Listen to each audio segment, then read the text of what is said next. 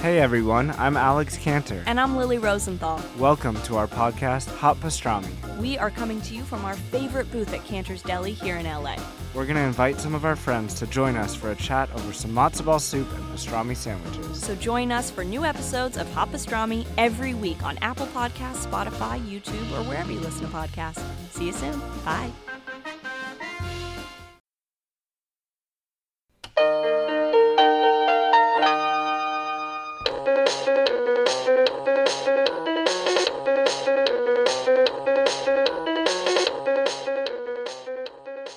Hey everybody, welcome to Profoundly Pointless. My name is Nick. Coming up in this episode, we're going to go on a filmmaking adventure all over the world, and then we're going to talk about the worst qualities people can have.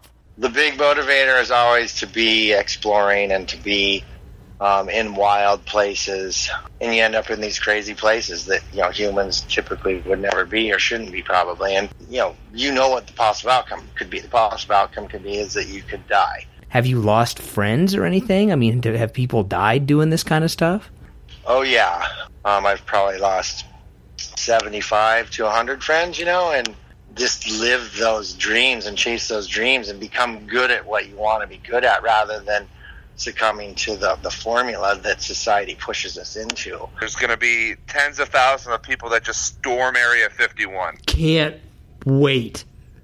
Can't wait. I've been known to exaggerate the truth, but it's not lying. Like, one of my biggest pet peeves is when people, and there's like a free sample out at a Costco or a grocery store, and everybody's lined up around this damn thing like they've never had food before.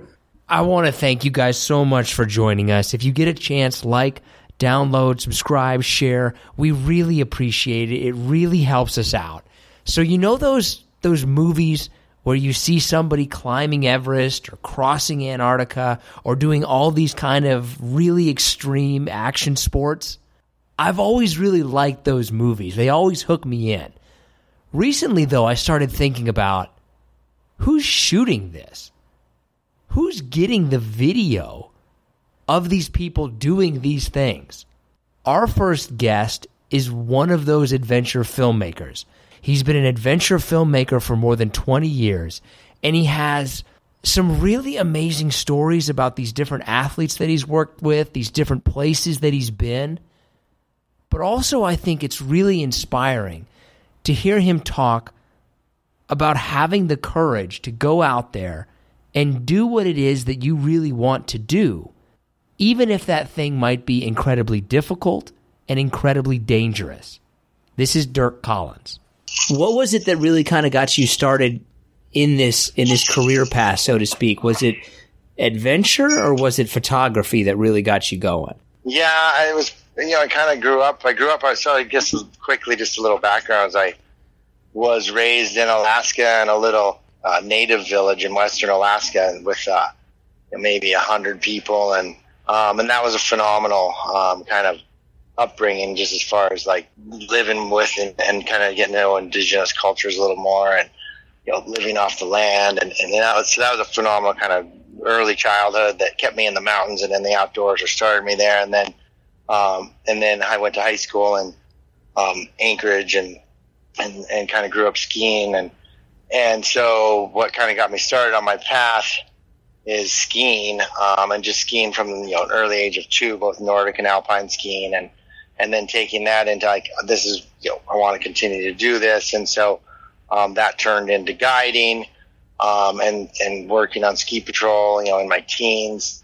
And then kind of photography. My dad and my grandfather both loved photography. They weren't professionals at it, but they loved photography. And so there was always cameras around as a kid. And so I became fairly proficient at that. And then kind of the skiing path and the photography path sort of collided at about the age of maybe 22 or something. And we started, myself and 3 other buddies started Teton Gravity Research and, in film production. And that's really where it all began. And then we really kind of went down that path in an effort to facilitate the lifestyle of skiing first and traveling, and then the photography and the filmmaking supported that. And over time we got better and better at both, and kind of the professional side of some of the skiing and whatnot sort of faded away to being more of a professional. What was always, though, the big motivator behind that?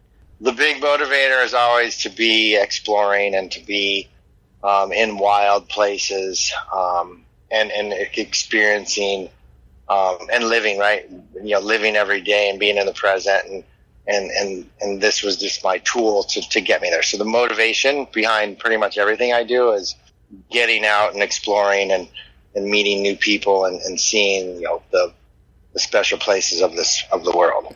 Do you think that those special places are still as special as they used to be, or are they kind of coming into the modern world and losing some of that? Oh yeah, no. Unfortunately, we're losing constant right now. It's a pretty sad state in a lot of ways of just where the world is going and where we're going with wild and places, and then with wildlife and the other creatures that occupy this planet with us, unfortunately. But at the same time, there's a lot of people working hard and trying to make a difference, and so I think you have to kind of be on that path. Like, what can I do to help with this? And how do we keep fighting to for conservation and for some hope to keep places wild. When you first started out, I mean, were you pretty good right from the get-go, or did you make a lot of mistakes in the beginning? Yeah, that answer is there's a lot of mistakes, right? Yeah. Anything that I think that you start out as, or start out doing and that you want to be good at is going to take time, and there's going to be mistakes made along the way. And if you're not making mistakes, then you're not learning either, right? And so it's kind of like, if you're not falling down, or you're not, getting kind of scuffed up with some of your sports, then you're not progressing, you're not getting better. You're just kind of remaining status quo. To get better at anything, you need to get in the mix, and you need to get scuffed up and make mistakes in order to get better and gain experience. And then from there, you learn and adapt and begin to master your craft if you're lucky.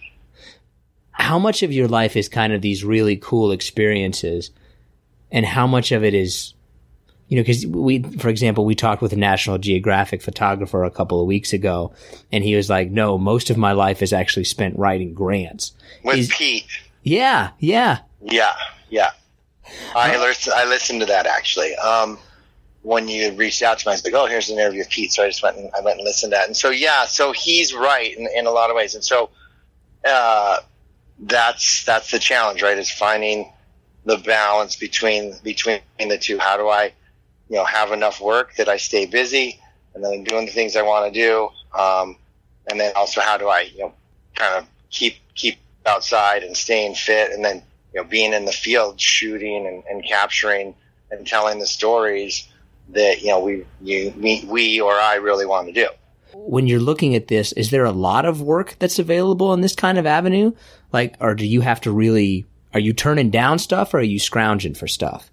It depends, right? And I think it depends on where your direction is and how hungry you are to eat, or how hungry you are to be in the field, right? If you just want to pay the bills and a little more financially secure, then I think you can spend a lot of time in the office and really, focus on building the business. And I've done that in past businesses and partnerships, and that's a good way. But like I said, you kind of like, why am I doing this? Why am I on this career path? And why am I trying to be a creative? And why am I trying to be a filmmaker? And if the answer is because you want to be out in the mountains, or you want to be living this life of adventure and trying to tell stories that make a difference, or sell a product, or promote a brand, or whatever that is, then you need to be doing that. And that may lead you down a path where, you're taking risks, and, financially and as well as kind of physically, things aren't quite as secure. Whereas if you just stay in the office and build the business and have teams out there working for you, then then you can keep things a lot more consistent. So I think it comes down to each person's kind of, drive and commitment. And what project, what are you working on now? It's interesting. I'm working on a few different things right now. Well, I'm actually up in eastern Wyoming at the moment, working on a project with the Lakota Sioux around Indian relay races, and kind of trying to tell a story. We're actually just doing some research on this right now, but trying to figure out where a story can go, kind of between this horse racing, which is phenomenal, and kind of the story around native cultures and and the present state of where we are kind of in our country with them, and trying to put a positive spin on that. And I'll go shoot a car commercial this week as well because I need to eat dinner, etc. So you've been to the top of Everest. What's it like to stand up there? Yeah, that's a great question, actually, because it's different. It's different than other mountains. Like, you can climb a lot of mountains and whatnot, and it's definitely different. I think for a couple of reasons. I think part of it's that it's the altitude's high, and so you're in a little bit of a different mindset.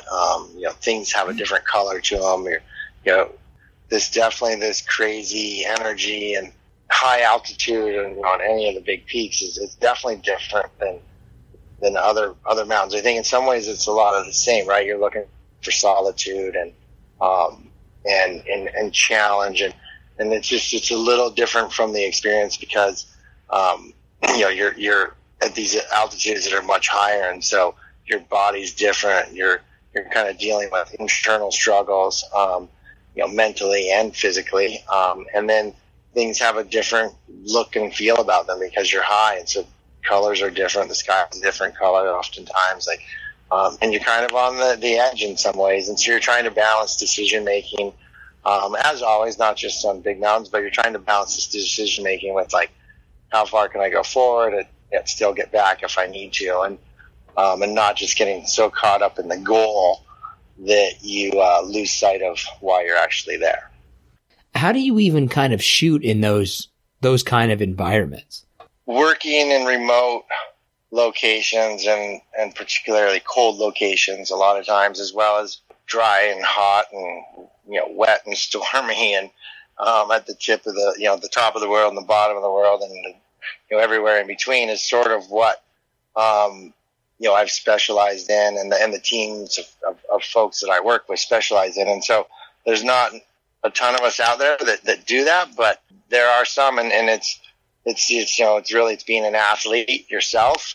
It's having a lot of experience working in difficult situations, and then it's having kind of this creative drive where you want to kind of push through and tell stories no matter what the conditions are. And it takes a lot of energy and a lot of focus and some suffering along the way. And so, it's not easy, but you kind of put yourself in the climber standpoint, for reference of this trip, climbing Everest. So first and foremost, you become, I'm a climber. And then second, I've got this job on top of that I need to capture and create, and develop this story. And so, you kind of, first of all, look for a team, that you can either work with or that can assist you in accomplishing that. And then you pull together the equipment that sort of fits into that model and mode of the goal, and then kind of, also with whatever budget you're working in. And then you kind of put yourself out there and dive in and become the person that you're trying to tell the story about.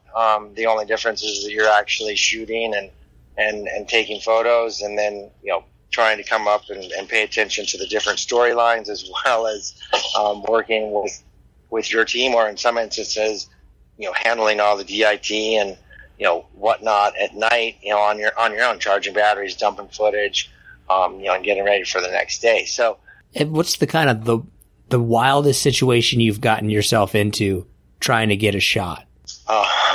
That's a funny question and interesting, and I think that really changes over the course of a career, at least over the course of my career.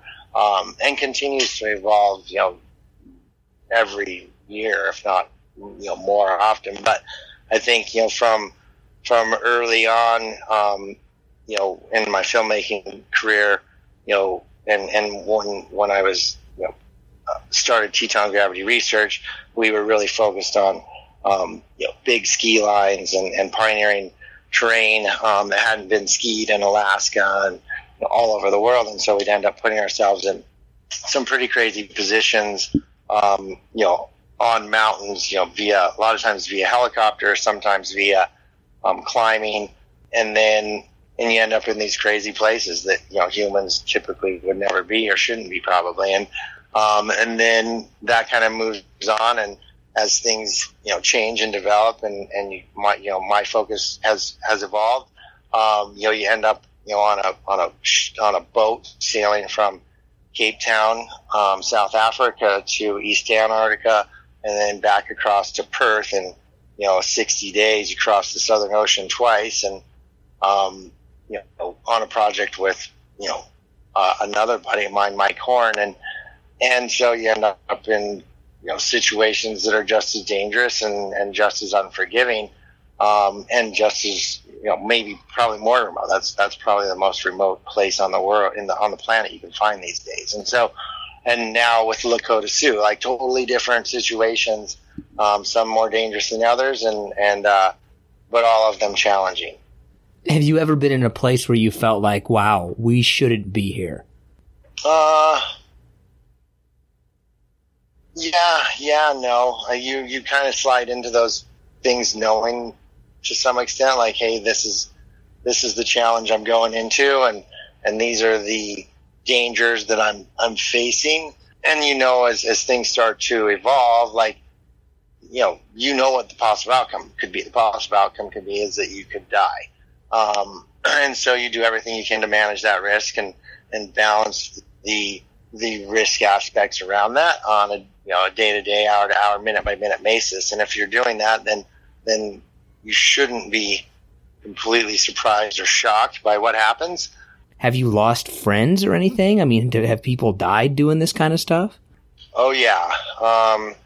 So over the course of, the time that I've been in this, on this path, I've probably lost 75 to 100 friends, in 30 years or something like that, since I was, pretty young participating, and then moving through filmmaking and photography and, exploration. And so that's a lot of people to lose, and a lot of friends to, and acquaintances to kind of, say goodbye to. And so it definitely, I have a totally different outlook on life and death than some people, I think.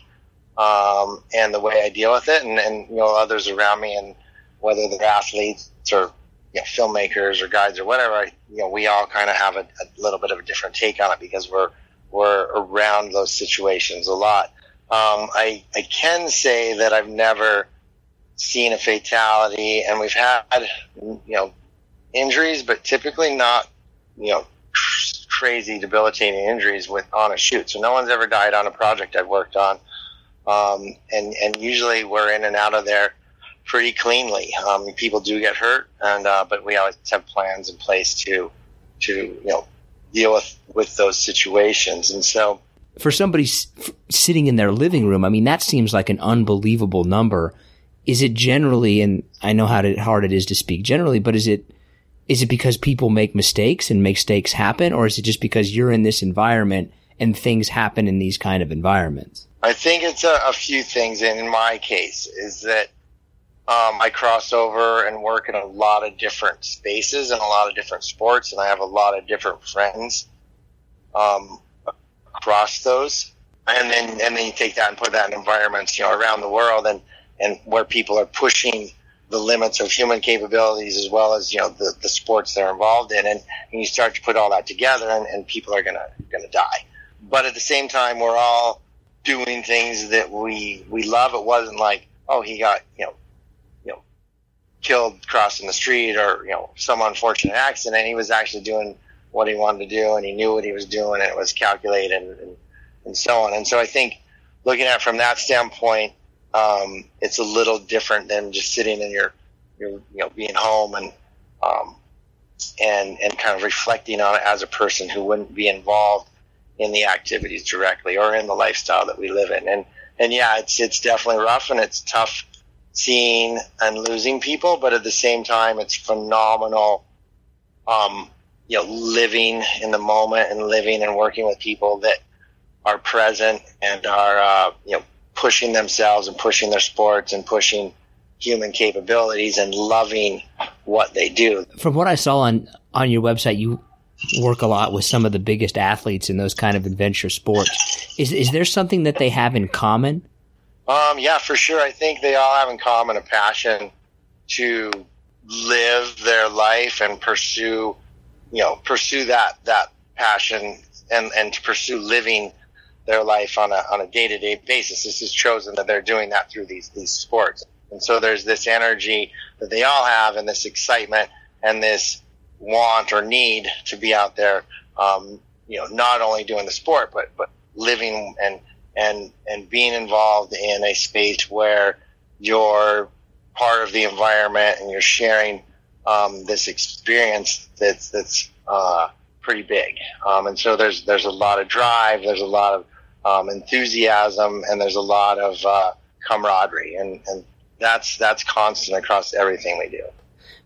We've talked a lot about kind of living in the moment. Can you do that outside of these kind of things? Or is it this the way that you pursue that? Like how could somebody listening to this live in the moment without having to, climb K2 necessarily? Right. No, I think that then to me, living in the moment really means, pursuing your own dreams and pursuing your passions. And I don't think that definitely is not relegated to, these risky sports and risky expeditions. I think you can, whatever your passion is, if that's science or education or whatever, just live those dreams and chase those dreams and become good at what you want to be good at rather than succumbing to the formula that society pushes us into, which is kind of this, get a job, be safe, build a retirement, have security, and instead of like actually doing something you believe in and trying to make a difference or trying to live in a way where you're pursuing something that you believe in. It's hard to say it's a job if you're loving what you're doing every day. You're still working your ass off and you're still out there trying to get it done, but you love what you're doing rather than going every day and sitting in the cubicle and doing something that you don't have any interest in and you're just trying to get a paycheck. Coolest athlete you've ever worked with? Ooh, that's tough. I don't think there is a coolest athlete I've ever worked with. I've got different athletes in different sports that I have worked with that are phenomenal in that specific genre or that specific kind of athletic endeavor. I think it's more of, again, it's this attitude of having the drive and the motivation to be the best in the world. You've obviously been a lot of places. What do you think is in terms of a place that everybody should see, the most beautiful place? What's your number one? There's so many as far as like specific locations go. I think I'm continually blown away by what's in my backyard. And my backyard's big, right? Like it's not a couple miles or whatever. There's a radius around my backyard that may be a little bigger than some people's, but it's just what's in your, what can you do from your house in a couple of days, to me always blows my mind. Like for example, right now I'm in eastern Wyoming and it's beautiful out here. I stumbled across this canyon the other day that's just a few hours from my house, and it's 900 feet deep. And it looks like the Grand Canyon, and it's like, how did I miss this for a little while? So I think it's just being willing to get out there and explore, and not thinking that, I have to go to the other side of the world to have an adventure. The adventure, it's in the park, down the street. It's in the hills behind town. You don't have to always go to the other side of the world to find these phenomenal places. It's more about the mindset and just the having the desire and the motivation to make the time to get out and be present. What do you got coming up, man? What's next for you? Yeah, that's a good question. We're trying to figure out where we're going with this project that we're doing research on right now, which I think could be a really amazing story. I've got a North Pole project we're trying to pull off this fall with Mike Horn, who I was in Antarctica with a couple of years ago. The projects and kind of that I'm working on you've kind of got to have a few of them going at once because they always experience delays and setbacks. And so one might be moving forward and then it gets jammed up or stops. And so, okay, where's this one going? And at the same time, you put another one on the shelf because it had no interest. And then all of a sudden, someone calls from, a couple of years ago and was like, hey, it's the right time for us to pick this up again. And so it's a moving target. It's always a moving target. And I want to thank Dirk so much for joining us. If you want to connect with him, we have linked to him on our social media accounts. We're Profoundly Pointless on Facebook, Twitter, and Instagram. If you get a chance, check out his Instagram. It's really amazing to see all of the different techniques that he uses and all of the pictures of the different places that he's been. You can find that information, like I just mentioned, on our social media accounts, but also on the RSS feed that's on this podcast. Okay, so now let's go ahead and give John Shull a call, and I'm just gonna try and see if I can get him going about something. Good evening. You want to explain yourself? What did I do now? You know what you did. You're gonna have to be a little more specific on that one. Okay, it was on a Thursday. What do you think you'd messed up on a Thursday? There's so many things on a Thursday. I'm not entirely sure. Can you be more specific? No, just give me a good idea of what you've screwed up this week. Just it doesn't have to be specifically to any one thing. Just in general, what did you mess up this week? Well, just by getting out of bed, usually I ruin my wife's day, so there's that. Okay, give me two more. You should list your three, and then I'll come up with two. I didn't really do anything this week, honestly. Yeah, I don't think I messed up really anything. No, I was just trying to see if I could convince you into it, because this is always something that I've thought. Like if someday I got pulled over, and the officer was like, "You just robbed that bank back there," I don't know if I could say with 100% certainty that I did it. Like, I think you could talk me into that I robbed the bank. I mean, why stop for the police, right? You might as well have a little fun and just go out in a blaze of glory. What did you do this week to try and improve yourself? This week was actually it was not a very good week at all, to be honest, in terms of that. Didn't really do anything to improve myself. I think I improved others around me, but myself, I'm not really entirely sure that I did anything. How did you improve myself? How did you improve other people? Well, it was a good week at work. Personally, my daughter is no longer in a little kid car seat like the infant ones. I don't see how you contributed to that in any way. I mean, you didn't do anything. I had to install the car seat. That's just basic parental. I had to go buy the car seat, and then I had to install it. That's just basic parental responsibility. You shouldn't be proud of that. I am proud of it. It is kind of hard to install a car seat. I'll give you that. I mean, we're talking, these are like, you know how it is. This is like the full front, like, up to 120 pounds booster seat. This thing, you could strap my kid and send her to NASA, or send her to space, and she'd be all right. How many people do you think that NASA is actually in space right now? Like, they've got a tower up there. That's where people work. Probably a good 10% of Americans. That actually makes me. What are your opinions on this whole Area 51 idea, where there's going to be tens of thousands of people that just storm Area 51? Can't wait. Can't wait. One, would you do it? And two, do you think there's going to be any resistance from a quote-unquote dark force? What do you mean a quote-unquote dark horse? I don't know what you're... Force, like Star Wars? Like Vader's coming back? What are you talking about? No, like I forget, they have a specific name, but they're like the government agents that protect the grounds of Area 51. They have some cool nickname. And I just called them Dark Force because I couldn't remember the actual name.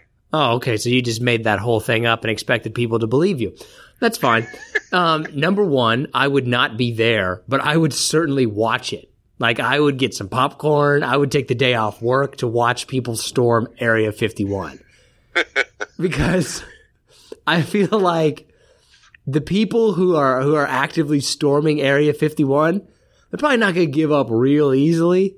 You know, if you're going to do that, you're going to go big or go home.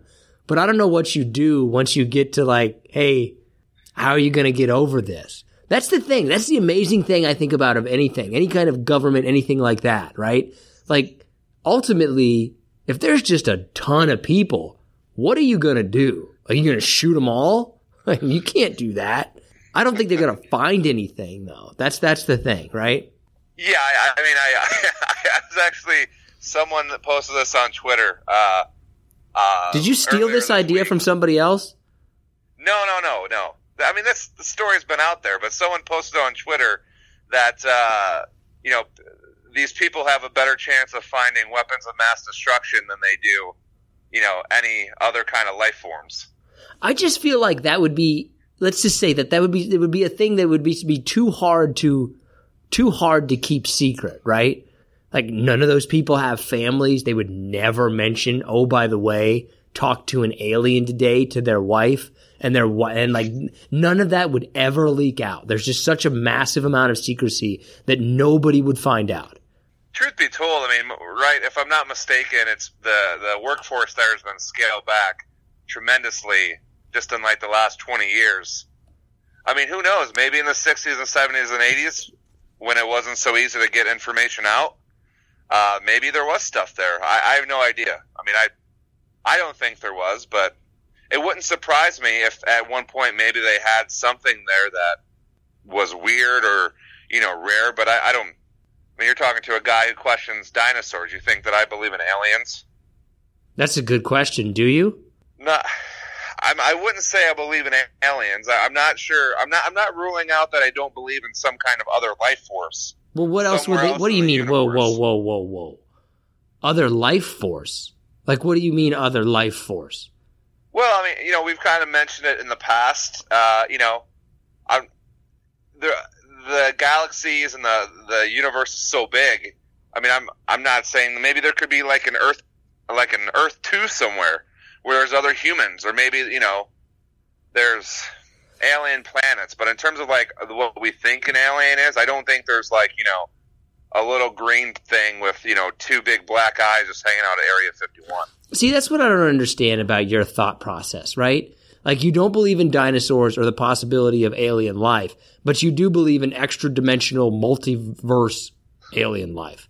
Like, I don't understand that. Like, you just skip over the most basic thing, don't believe that, and go straight to kind of the extreme theory. I got nothing for you. It's my weird ass brain, and I need to retract a little bit on my dinosaur statement. It's not that I don't believe that they may have existed. I just, I need like evidential proof. Like myself, like I need fossils. I need someone to bring me like a Stegosaurus fossil to my house with a bag of shit, which our last episode covered great. And I can study that, and then I can look at the fossils, and I can, just have a great day. You could go to a museum. They have all that right there. You've never been to a museum? I have, but I also have thoughts on museums as well. But that's another. Let's hear this. What's your thought on museums? I always wonder if things in the museums are the actual artifacts. Okay. I understand what you're saying. I do think that sometimes maybe they have, like, the real thing is actually inside of the museum, like in a vault somewhere, and maybe they have a replica that's on display for people, but that doesn't mean that the thing itself isn't real, right? It's just, that's not the particular version of it. Let me tell you a story about when Little John was really upset, okay? Regarding to going to a museum. We have a really good museum here called Henry Ford, the Henry Ford Museum. They have cars and trains and all this other stuff. They had what they were advertising to be the original Weenie Mobile. Okay? I'm probably like 7 or 8, love hot dogs. Who doesn't love hot dogs? Grow up watching this thing on commercials. I get there, and, you know, they let you get in it, blah, blah, blah. I'm all excited. I'm, like, talking to the attendant, and the attendant, you know, like, whispers to me, leans over to me, and he's like, I don't want to burst your bubble, kid, but this actually isn't even the real one. There's like 500 of these replicas that the company built as a sham. The real one's like somewhere in like St. Louis, Missouri. How do you know that guy wasn't just messing with you? Like, he could have ruined your life. Also, let's not forget and leave alone the fact that mainly your educational experience as a child was to go see the Wienermobile at a museum. They had trains and Model Ts, and yeah, they you claim to have the car that Kennedy was shot in, which ended up being a replica. But did you go to the museum before that, or is this your first trip to the museum specifically to see the Wienermobile? Listen, I was like 7 or 8, and Answer the question. I was going anyways, but I was excited to see the Wienermobile. So you didn't answer the question. Was this your first trip to the museum? Anyone ever tell you you'd be a great debate moderator? Why can't you answer the question? I believe, yes, it probably was my first trip to a museum, I would think. So your first trip to a museum was to go see the Wienermobile. Thank you for finally getting to the truth of the matter. It's funny you would say that, because our top 5 a little bit later on, we're talking qualities in people, and I think I might have just touched on a couple of them that I just committed. So yeah, that's the thing at the end of this. At the end of this, so we're not going to do it yet, but our top 5 is top 5 qualities in people that you dislike the most, like the top 5 worst qualities a person can have. And after that, we'll then look at how many of those qualities we have, which is probably pretty high on that list. Let me ask you this question, because I think our guest talked about this a little bit. If you knew somebody or saw somebody who was killed or seriously injured doing something, would you then not do that thing? I mean, I would not give it up. No, I would keep doing it. I mean, I say that from never having gone through that with someone that you love, you know, dying or whatnot, or like a close friend. But I would think that I would continue doing it. For people who may have skipped ahead, our guest is Dirk Collins. He's an adventure filmmaker. And one of the things that he said that I just found unbelievable was that he's probably had 75 to 100 people that he's known die doing what he does, but he keeps doing it. Like, I don't know if I could do that. You know, I always wonder, and you know, it's a great guest. There was a documentary that just came out. I think it was called Free Fall last year. Free Solo. Or Free Solo. And how bad is that I don't even know? I don't even know what you're going to be talking about, but I already know that you're wrong. Well, I'm not wrong, because I'm not really giving a fact. I'm giving an opinion. Well, you got the name of the movie wrong. But that's why you're there, to pick me up, my little buddy teammate. And I wasn't technically all that wrong. Anyways, well, yeah, you were. There's 2 words in the title of the movie. You're so angry. You got one of them wrong. You're 50% correct. I'm just looking for a little factual accuracy. Anyways, what I'm trying to say is that I believe that documentary, in terms of like that extreme sports, climbing, things like that, really shed the light on how serious and dangerous those jobs are. But it's a passion. So I think if you have a passion for something like that, you understand the risk going in, and it doesn't deter you when tragedy strikes. See, but I agree with you. I understand that sentiment. But I would think that for me personally, once it passed 20, I would probably go ahead and be like, I don't know if I want to continue to do this. Like, I like riding a motorcycle, but if I saw 5 to 10 people die who I was riding alongside, I would probably stop. See, so, and that's interesting that you say that. I work with a person he's a motorcyclist as well. He's part of a biker gang. He's had 3 or 4 people that he knows die, either on rides with him or a couple that weren't with him. But he like uses that as like now I'm going to ride in remembrance of them. I can see that a little bit. Do you have what's your music that you've been promising us? Let's hear it. So my band didn't show up this week. We're having some technical issues, which we'll work on for next episode. Okay, so I doubt that. I guess you're getting the homemade intro again. Okay, but Don't use your hands at all. All right. You're going to have to give me 20 seconds, but I'll come up with something here. No, and you got to keep the phone, so we got to be able to hear it. So let's go. All right, fine. Here we go.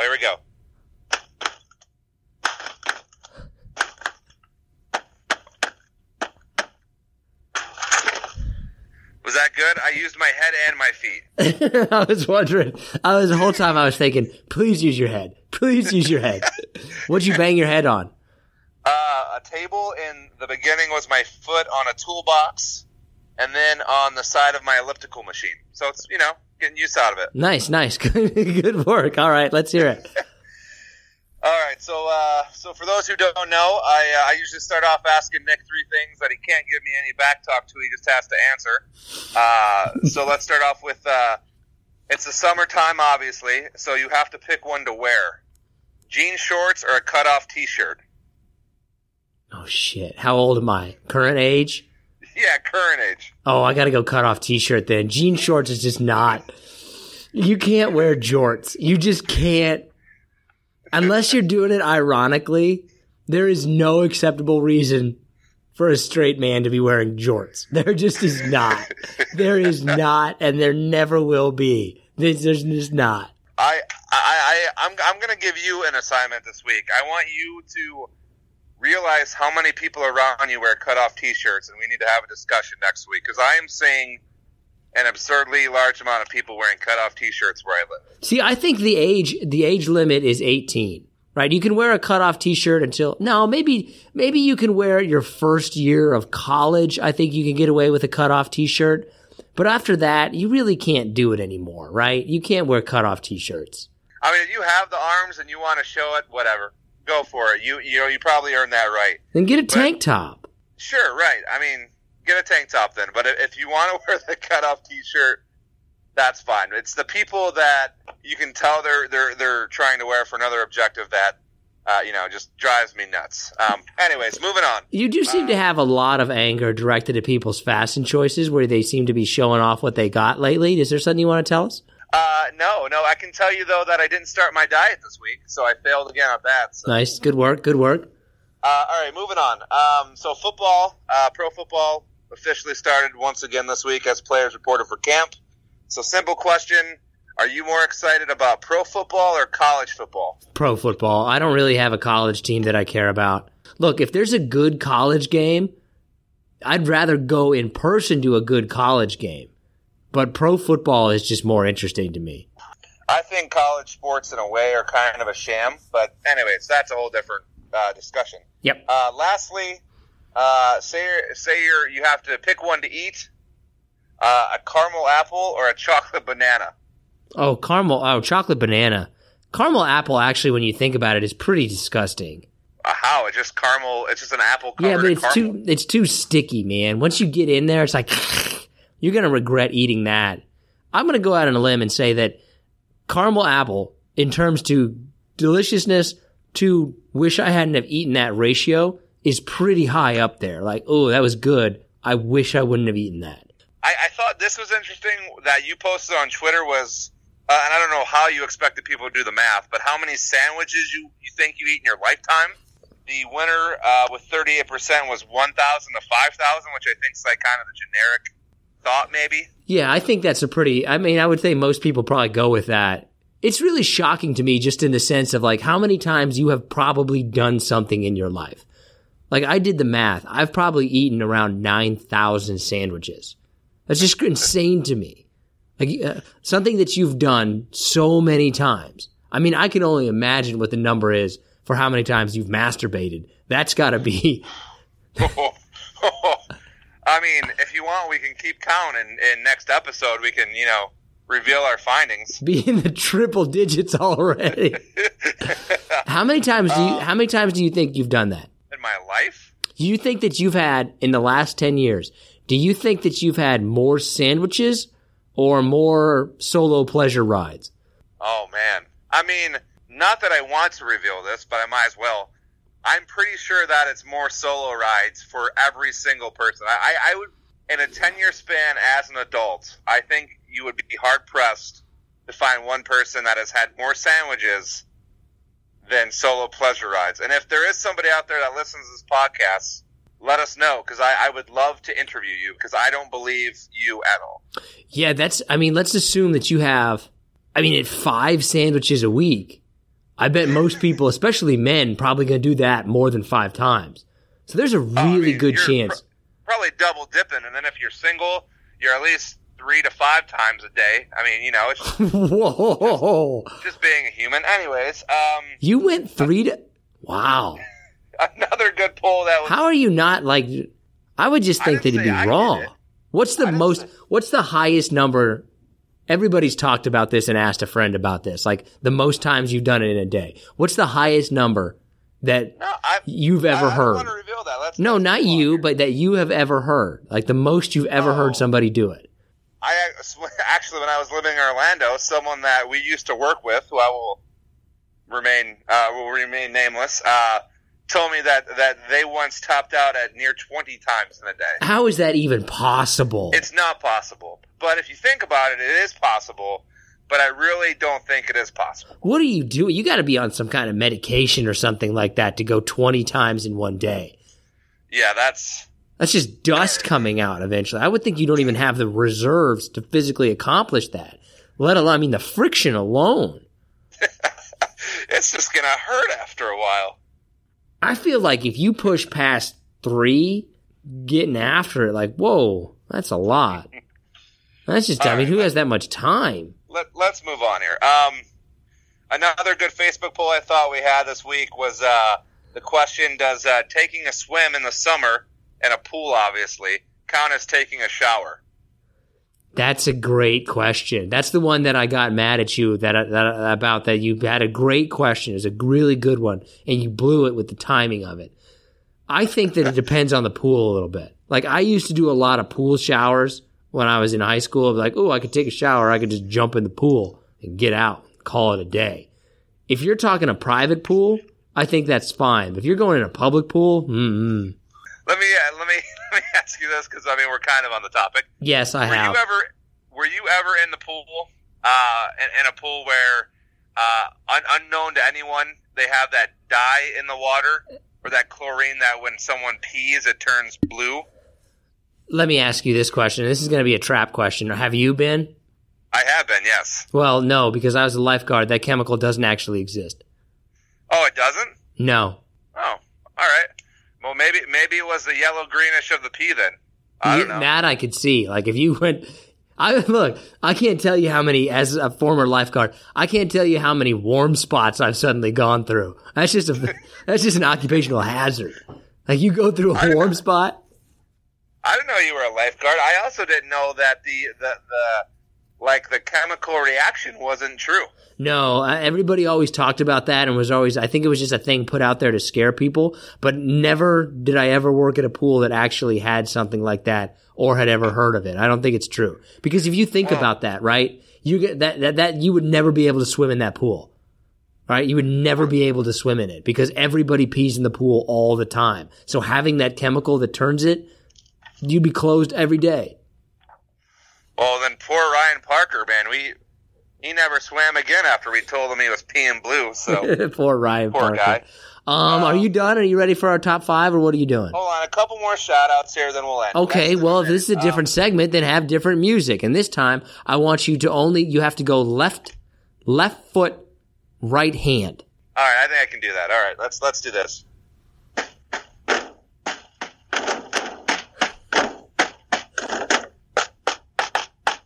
That is good. That was good.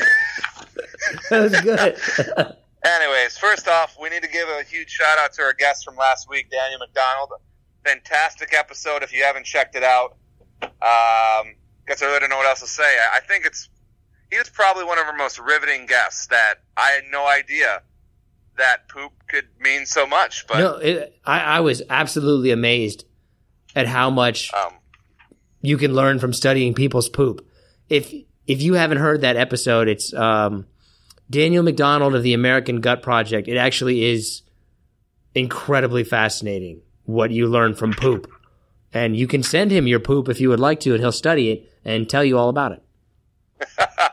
Kudos to you for getting him. That was a great get. He was interesting as hell. Lots of different comments from different people on that, from Alice to Dorothy to a different Nick. The UC San Diego School of Medicine chipped in, getting a hold of us on social media. Just a good all-around discussion about shit, which I never thought we would ever do. So yeah, keep them coming. Facebook, Instagram, our Twitter, our official, unofficial sponsor, Long John Silver's and Gold's Gym. Get at them, let them know. Yeah, Gold's Gym, baby. It's two places we go a lot. Is it time for us to say our top 5 worst qualities and then realize that we are those people? Yeah, pretty much. When I went through it, I was like, I do that.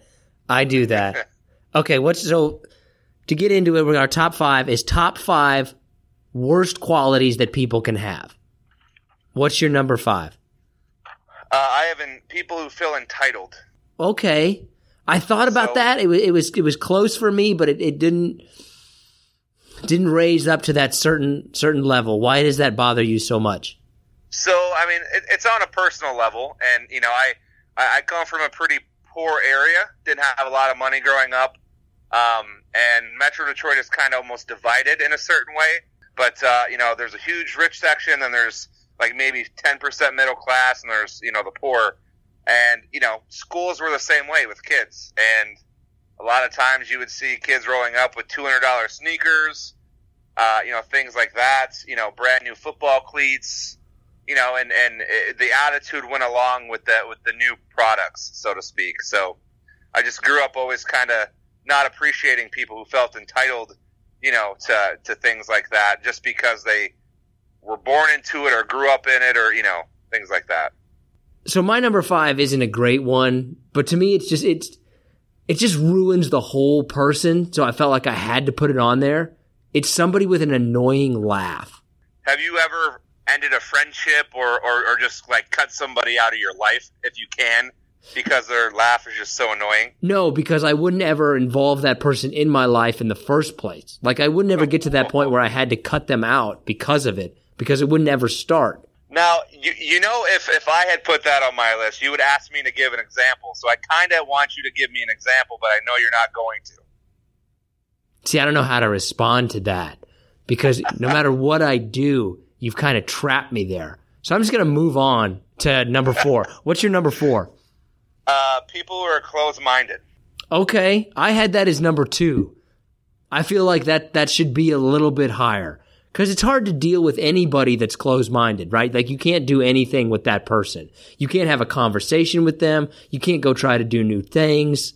Right, and I know we try to stay away from politics on this show, but I wrote it down on my shitty notepad here that's one of the main things is like people are just closed-minded about change or the political layout of things. Like, it's just the worst, especially when they're like good people. And they just, like, won't see any, they won't even look at any other picture other than the one that, they think is best. Well, and I think that, look, we'll stay out of the politics of it, but I think that no matter what side that you're on, I think that everybody can agree that has increased, that seems to have been more prevalent. Like, the annoyance of it, of people who are like that on both sides, that seems to have gotten worse over the last couple of years. Give me that annoying laugh now. No, you have to give me the annoying laugh. I don't have any examples at all. You asked me to ask you. It was your number 5. I'm not the one who asked you to do it. You asked me. You can't turn it around on me. So I'm going to pull a Nick and I'm going to say, moving on, what's your number 4? You're the one who asked me. You wanted me to ask you to do an example of annoying laugh. And then when I asked you, you said that you couldn't do it. And then I was supposed to do it. All I said was I'm going to pull a Nick, and if that was me that had that as my number 5, you would have asked me to give an example. So I asked you to give an example, and you moved on. What's your number 3? What's your number 4? Oh, wasn't that? Oh. People who have no self-awareness. Somebody just absolutely clueless. Like they'll do something and then get mad at somebody else for doing the exact same thing that they do. That drives the shit out of me in annoyance terms. So let me ask you this. So I've been accused of of not having the best self-awareness when I'm inebriated. Does that count? No, not really. I mean, I feel like that's almost endearing. Oh, well, thank you. On someone else. No. But I don't. You lack maybe a little bit of self-awareness, but it's more like kind of dummy self-awareness. It's not annoying self-awareness. I mean, I do this podcast, for God's sakes, talk about wrong decisions. Yeah, ain't that the truth? Okay, what's your number 3? I have people who are hypocritical. Okay, I thought about that a lot. I didn't put it on there though. It didn't raise to that level for me. I'm just not a fan, and once again, I don't think I do it. I'm pretty sure I don't do it, but I'm not a fan of people who, will sit there and ridicule somebody or put somebody down, and then turn around and then, it could be a day, it could be an hour, it could be 3 months later, they're doing that activity, or they're, now friends with that person. Or, it's just, there's no need to present a fake you, to project something that you don't believe, to hide something, to put somebody else down. I just never appreciated that about a person. I feel like you're getting a little emotional about these. I know. I just halfway through that, I was like, "Damn, I sound like I'm really upset about something." Yeah, you do. I mean, you've been going off. I wasn't listening, but I just heard it. What's your number 3? People who are lazy. That's fair. I mean, no, you're talking about like perennial lazy people, right? Like not. Yeah, because we're all a little bit lazy. I mean, everybody's got some laziness, but people who are just, especially laziness where like this could have been something more, and you just didn't do it. Like that kind of laziness pisses me off. I don't mind the lay on your couch all day laziness if that's what you want to do, but when you had an opportunity and then you blow it because you're too lazy, that annoys me. What's your number 2? My number 2 are, and that's pretty generic, but people who are selfish. Okay. So, I mean, it's pretty much self-explanatory. I won't get emotional on this one, but, selfishness is okay, I think, to a certain degree, like on a personal level, but you can't be that way, like, in life. Like, you can't, it's fine if you want to, like, say, hey, I need 2 hours to myself for whatever reason, or, but, people who are selfish and only look out for themselves and could care less about anyone or anything around them, that's not going to work. I thought you weren't going to get emotional. I know. I'm giving like little examples with every number here. What happened to you growing up? I don't. Maybe we should have an episode where we interview our fathers.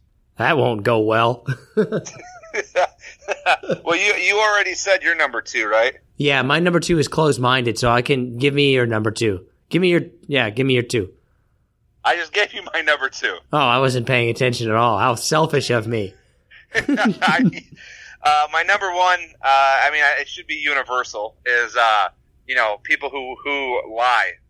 Yeah, so my number 1 is, I'm going to give that, it's a 3-way tie technically, but I feel like they're basically all the same thing. My number 1 is lying, untrustworthy, and unreliable. I feel like that's really all the same thing, though.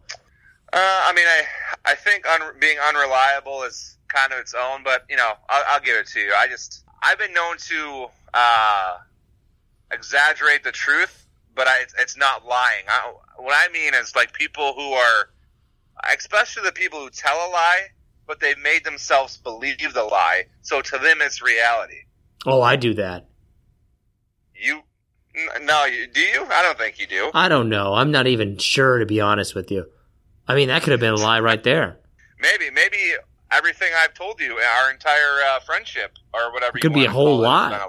I don't think I'm generally pretty honest with people. I would say about 90 to 95% of the time, I'm pretty honest. But when I do lie, I will convince myself that that's the truth, and I have no problem with it. I mean, anyone will tell you that I'm a like wear your heart on the sleeve kind of person. If I try to lie, you can see it a million miles away. So I don't lie. I don't think. I mean, there's nothing that I hate more than someone who lies and then they, like I said, they believe it. Like, it's just, you create the issue. Stop trying to believe the issue. when it's a lie. It just makes no sense to me. Anyways, I'm ranting again. I'm sorry. Do you have tissues? Are you gonna go outside and take a walk after this? Can we just end it so I can go grab one? I am getting kind of emotional. What's in your honorable mention? So I had Unreliable. I also had, and I wanted to put this one on my top 5, but I didn't think it was strong enough, was people who are always late. I just assume that people are going to be late, so that doesn't bother me very much.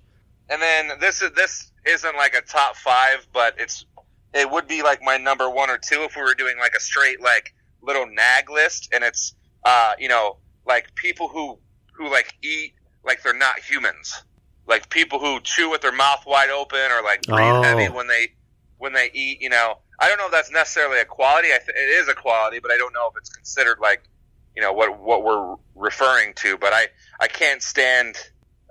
And once again, I understand you have some kind of medical condition that requires you to have to eat differently, but it's the people who like do it on purpose. What kind of medical condition would someone have where they can't eat? Well, no, I mean like maybe someone's on like on an oxygen tank or something, and like why would you even have to qualify that? Like everybody gives that person a free pass. I don't see why you had to put it out there. Like, by the way, if you're handicapped and can't get out of bed, it's okay if you don't show up for gym class. Like everybody knows that. I don't see why you have to say it. Listen, what's your honorable mention? Well, probably that right there. What? Handicapped people that can't go to gym class? I would say people who are self-centered, that annoys me. Hypocritical is up there. That bothers me a little bit. People, you know what? I would say that's probably my like number 6 would be people with no self-control. Like they can't control themselves. Like one of my biggest pet peeves is when there's like a free sample out at a Costco or a grocery store and everybody's lined up around this damn thing like they've never had food before. That drives me crazy. And I just want to, those people, I hate all of them. Like no self-control. Yeah, I can't stand those people. But you know what? At the same time, like I want that damn free sample. I say that, and I mean, I'll peek in every now and again. I don't eat like anything that's cooked, but like if it's like a smoothie or something, maybe a little dessert, I'll get in there. Why not? Why can't you eat something that's cooked? It's weird to me, like like they bring out like a pizza, right, and they cut it into those little squares. Yeah. And, like everyone's just breathing on it and shit, and like like which piece do I want? Like at least I know like if it's in a cup, like I can just get it handed to me, or it's just weird. It's one of my pet peeves. Wow, that's I'm gonna go grab those tissues now. You can't handle hot free samples? Is that what you're basically telling me? Okay, now of all the qualities, just list off all your bad qualities. Oh man, well, in terms of like my top 5. I would say maybe the only one that I might exhibit some is closed-mindedness in terms of like I'm a creature of habit and I like what I like my routine, and I'll admit that sometimes when there's something new to do or a new adventure that awaits, it takes a lot for me to do it. Like I really just want to say no. I just want to sit here and watch NASCAR all day. Okay, that's going to go ahead and do it for this episode of Profoundly Pointless. We want to hear what you guys think about the interview with Dirk Collins. What are some of the things that you're really passionate about and that you will kind of pursue no matter what? Like, yeah, there's risk involved. Yeah, it's really difficult to do, but I'm going to go ahead and do it anyway. We want to hear what your guys' experience are with things like that. And we'd also love to hear what you guys think are some of the worst qualities that people can have. We have our social media accounts. That's a great way to connect with us. We're Profoundly Pointless on Facebook, Twitter, and Instagram. And we also have our website, profoundlypointless.com. We love hearing from you guys. It's really interesting to see some of the comments, and we're starting to get more and more of them. So we continue to want to make that more and more a part of this show, assuming that John Shull continues doing what he's doing. I'm going to give it a 60% chance. Seeking the truth never gets old. Introducing June's Journey, the free-to-play mobile game that will immerse you in a thrilling murder mystery. Join June Parker as she uncovers hidden objects and clues to solve her sister's death in a beautifully illustrated world set in the Roaring '20s. With new chapters added every week, the excitement never ends. Download June's Journey now on your Android or iOS device, or play on PC through Facebook Games.